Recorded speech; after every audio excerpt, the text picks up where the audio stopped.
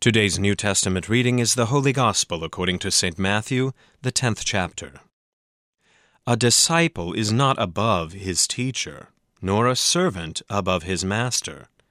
It is enough for the disciple to be like his teacher, and the servant like his master. If they have called the master of the house Beelzebul, how much more will they malign those of his household? So have no fear of them, for nothing is covered that will not be revealed, or hidden that will not be known. What I tell you in the dark, say in the light, and what you hear whispered, proclaim on the housetops. And do not fear those who kill the body but cannot kill the soul. Rather, fear him who can destroy both soul and body in hell. Are not 2 sparrows sold for a penny? And not one of them will fall to the ground apart from your Father. But even the hairs of your head are all numbered. Fear not, therefore. You are of more value than many sparrows. So everyone who acknowledges me before men, I also will acknowledge before my Father who is in heaven. But whoever denies me before men, I will also deny before my Father who is in heaven. Do not think that I have come to bring peace to the earth. I have not come to bring peace, but a sword. For I have come to set a man against his father, and a daughter against her mother, and a daughter-in-law against her mother-in-law. And a person's enemies will be those of his own household. Whoever loves father or mother more than me is not worthy of me. And whoever loves son or daughter more than me is not worthy of me. And whoever does not take his cross and follow me is not worthy of me. Whoever finds his life will lose it, and whoever loses his life for my sake will find it. Whoever receives you receives me, and whoever receives me receives him who sent me. The one who receives a prophet because he is a prophet will receive a prophet's reward, and the one who receives a righteous person because he is a righteous person will receive a righteous person's reward. And whoever gives one of these little ones even a cup of cold water because he is a disciple, truly I say to you, he will by no means lose his reward. This is the word of the Lord. For today's meditation on God's Word, we welcome the Reverend Matthew Wheatfelt. In the name of the Father, and of the Son, and of the Holy Spirit. Amen. Everything that happens to Jesus likewise happens to you. From birth until death, from womb until tomb, everything that happened to Jesus happens to you. Jesus, the Christ, was born of a mother, so were you. Likewise he grew in wisdom and in stature and in fear and love of God. Through Christian growth and instruction, you too were grown in the faith, both to fear, love, and trust in God above all things. Jesus continued to grow and to live the life, a life given in service to God and in service to neighbor.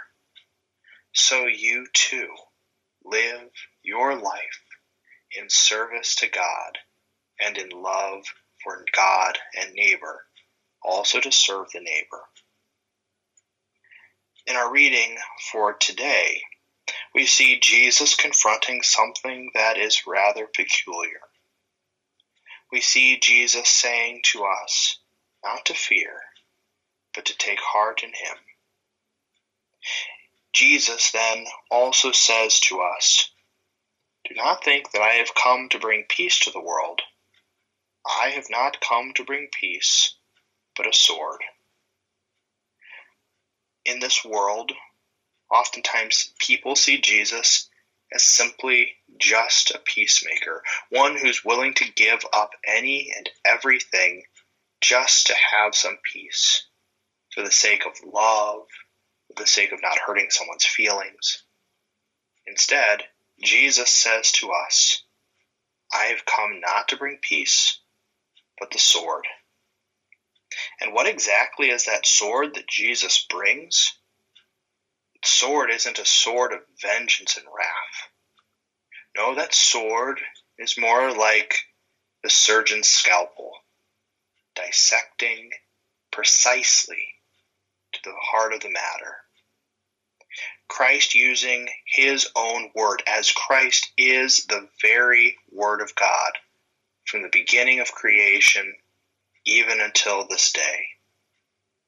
Christ, who is the word of God, dissecting specifically now our human condition, dividing it between law and gospel, between what we deserve according to what we have earned, and also according to what the Lord gives to us as his children. His mercy, that is, withholding the things that we would deserve, and his grace, instead giving us the things that we do not deserve, life and eternal joys in heaven.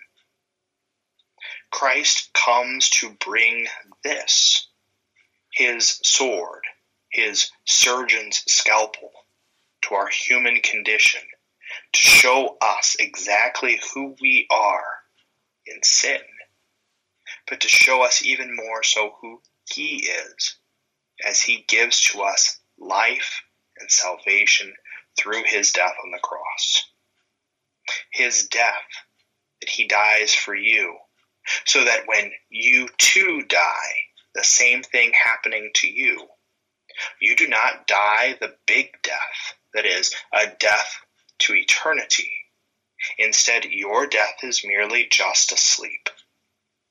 And so that when he calls to you after you have died on the last day, he calls you into your eternal reward, to sit with him as he is ascended into heaven, so you too ascend likewise.